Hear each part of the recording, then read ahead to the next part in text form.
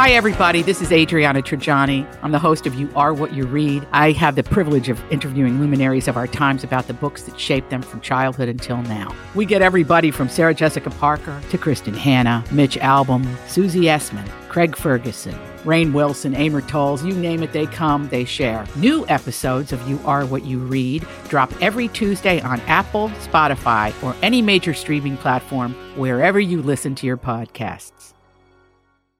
And then there was a scandal.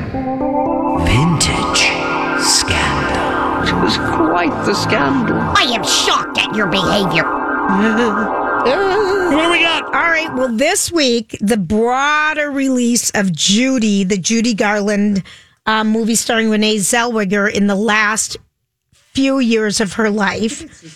Year. Is it just the last year of her life? I think Judy is. I believe just it is takes the last place year, the yeah. last year, so from 45 to 46. Okay, so we're revisiting someone who spent a lot of time with Stevie. She worked with her for 4 years. Wait, you mean with Judy? Her name is Stevie Phillips. And she wrote a book back in 2015, and it was called Judy and Liza and Robert and Freddie and David and Sue and Me. That is a terrible title for a book, but she was her manager? Was her manager. So what happened is... Gosh, how old is Stevie now? She's like... High 80s? I think so. Okay. So what happened is when, at the end of Judy Garland's career, she could not get anybody to hire her anywhere. She was too unreliable. Her alcoholism, her drug addiction was obvious to everybody, and no one could hire her, no one could insure. Okay. So... her PR team and manager decided, well, here's what we'll do. They still love her in the UK. Let's get her to go to the UK and deliver a one-woman show. Mm-hmm. Because where she was wonderful always was when she was on stage. How she got there was interesting a lot of times. But when she was on stage, she could do it. She could perform like no tomorrow. And that's what we're seeing in the movie, the talk of the town thing. The talk of the town. Why she's got to leave California and go to England. Okay. So they, the guys who, it was David Begelman, who is a cat and a half. He's like an agent. He's an agent at the time. Mm-hmm. And his partner were working with Judy Garland. He also managed Paul Newman, Liza Minnelli, Steve McQueen, and other people. And he embezzled money from his clients, including Judy Garland. And he took his life after he got busted endorsing checks. Yes, he did.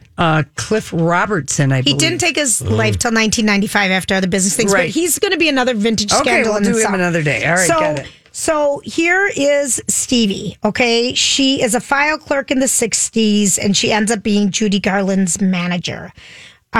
She was solely hired. Her only job was to make sure that Judy Garland was out on the stage each night in a fit state to perform. So she must be portrayed in the movie. I think so. Yeah, okay. So here's what she says. At the time, Judy was unreliable, undependable, blah, blah, blah, blah, blah. David Begelman saw that they couldn't build a business and take care of her at the same time because Judy Garland was totally time consuming. Mm-hmm. She needed attention 24/7. So they prepared the concert tour for her to establish her reliability. All right. If she could make it out on the stage at 8 p.m., they could persuade Hollywood to take another look at her. And Stevie's job was to get her on stage at time. So she was a young secretary at the time, very young. She was 23, ambitious. So and she becomes the stage manager? She becomes the manager of Judy. Wow. So when she met Judy, Judy was constantly surfing cocktails of amphetamines, downers, and a German mass market white wine called Blue Nun. Oh, my gosh, you remember that? I know. I felt like it was a leap from Elch or something. Anyway, she said that... Sweet. Very. Yeah. Yes, that Judy Garland was unpredictable and was a confirmed addict and alcoholic. She could no longer drink hard liquor because her liver was distended. Yeah. Okay, she was in enormous emotional pain coupled with great physical pain when she started. The amount of drugs she took, even back then, to get to ground zero at a place where she could perform, she couldn't even believe how much. But again, once she got on stage. Mm-hmm. So in the long name Judy memoir that she wrote in 2015, Judy, Liza, blah, blah, blah, she said that here are some of the things that happened to her. At one point, this was a horrific episode in 1961. She was helping Judy Garland dress at the Plaza Hotel Suite in New York for some media thing. Mm-hmm. And Judy Garland struck a match to light a cigarette, but she ended up lighting herself on fire. Like a robe or gown or something? Yes, the star, Judy Garland, looks down at her blue nightgown, burning up her leg, and then matter-of-factly walked to the bathroom to extinguish it, saying to Phillips, I better wear tights. Oh, my. Okay?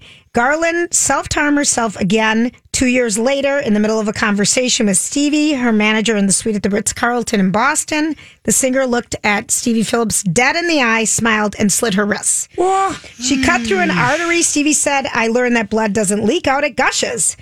And it gushed all over, and she was so disturbed by that. She almost quit? She almost quit. All right. But then they were playing Gin Rummy another time in Las Vegas after Judy got off stage at 2 a.m. And they were playing cards, and she just needed to go to sleep, so she took drugs that would put her to sleep. And while she was asleep, she fell on a glass table, and it went through to her face. It caught her lip near the middle, the side of her nose, engaged the edge of her eye, cut deeply into her forehead. She fell flat down on the white carpet. It was at the Sahara, and she thought she was dead. Didn't have a pulse. But she didn't know what to do, so she called the hotel desk, hiding her voice's fear, and asked for Judy Garland's entertainment director, Sam Irwin. So she said to the operator, Miss Garland wants to talk to Mr. Irwin. Would you kindly ask him to come up? So he rushes to the room. Garland's limp body is there. They call a doctor. Blah, blah, blah. Don't even tell me she just slept through the whole thing. She was. Wow. She was not unconscious. She was asleep. She was drugged so much. Wow. And so she just said, this is enough. She went down to her room. She wanted to quit. They gave her a $200 a week raise, and she stayed on. But she just said it was really troublesome working for her because she was so lonely and so sad. And well, I mean, mentally taking all those. I mean, think about it that she'd been given the pills like when she was a teenager on the MGM lot. And was betrayed by every man she was ever with, including her agent, boss, manager, David Begelman, who cheated on his wife with Barbara Streisand and embezzled thousands of dollars from not only Judy Garland, but Judy was broke. Yeah. That's why she needed to work. Because he embezzled all her money. All of her money. And he did this with Cliff Robertson, and they found out that he would just sign the checks for Judy. And Stevie's like, why do you keep signing her checks? You know, but she wasn't in a position to ask. She thought people cared more deeply for her, but everyone just used her. Wow. And then at one point, she was in charge of watching the kids, and her estranged husband, Sid Luft, kind of kidnapped them. And she said, I'm not going home without those kids. They were in the same hotel. You give me those kids back. And just, Judy Garland is saying no, this? Stevie did. Stevie is. Because Judy Garland put him in charge of the kids and just a lot of different things. And she just battled so much substance abuse. I felt so well, I mean, think about it. Louis Goldwyn Louis Mayer gives her speed when she's filming Wizard of Oz because she's going through adolescence and puberty and has developing breasts. They're taping her breasts down. Yeah.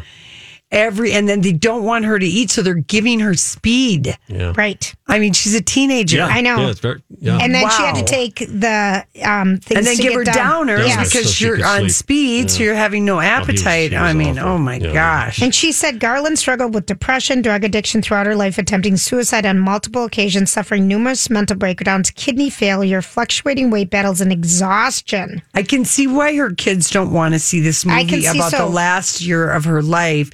But please tell me that she always that Judy, did she find happiness on stage? I told you, stage was where she found it. But so when Judy Garland finally left Fields and Bagel Farm, whatever his name was, agency, and she found a little bit of happiness, but again, she was always drunk or drugged Lori.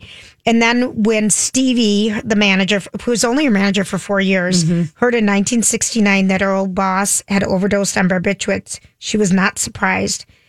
And then she said, for years, I would get a call 3 to 5 times a week at 3 or 4 in the morning from Judy. Her voice was slurred. You couldn't understand the words. I'd known she'd taken too much. There were stomach pumping for sure that was going on. I imagine myself or someone else would call someone to go help her in the morning. And she said she struggled with that period of her life, those 4 years. And she said she couldn't bring herself to the singer's funeral. Yeah. She was so deeply upset by her death, she found it impossible to walk by her coffin, even though I was living across the street. I sat on a bench outside Central Park and watched the line as it made its way into the Frank Campbell Funeral Home and back out. She says, thinking about everything they endured together, because there were terrible times and there were fun times.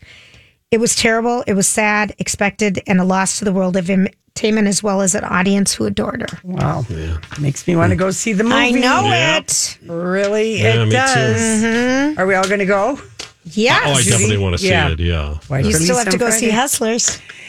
Julia, based on your review, I don't know if I do need to. You're not going to. It's terrible. Put it on the back burner. Put it on the back burner. There you go. All right, listen, we come back. We got our favorite headlines of the day.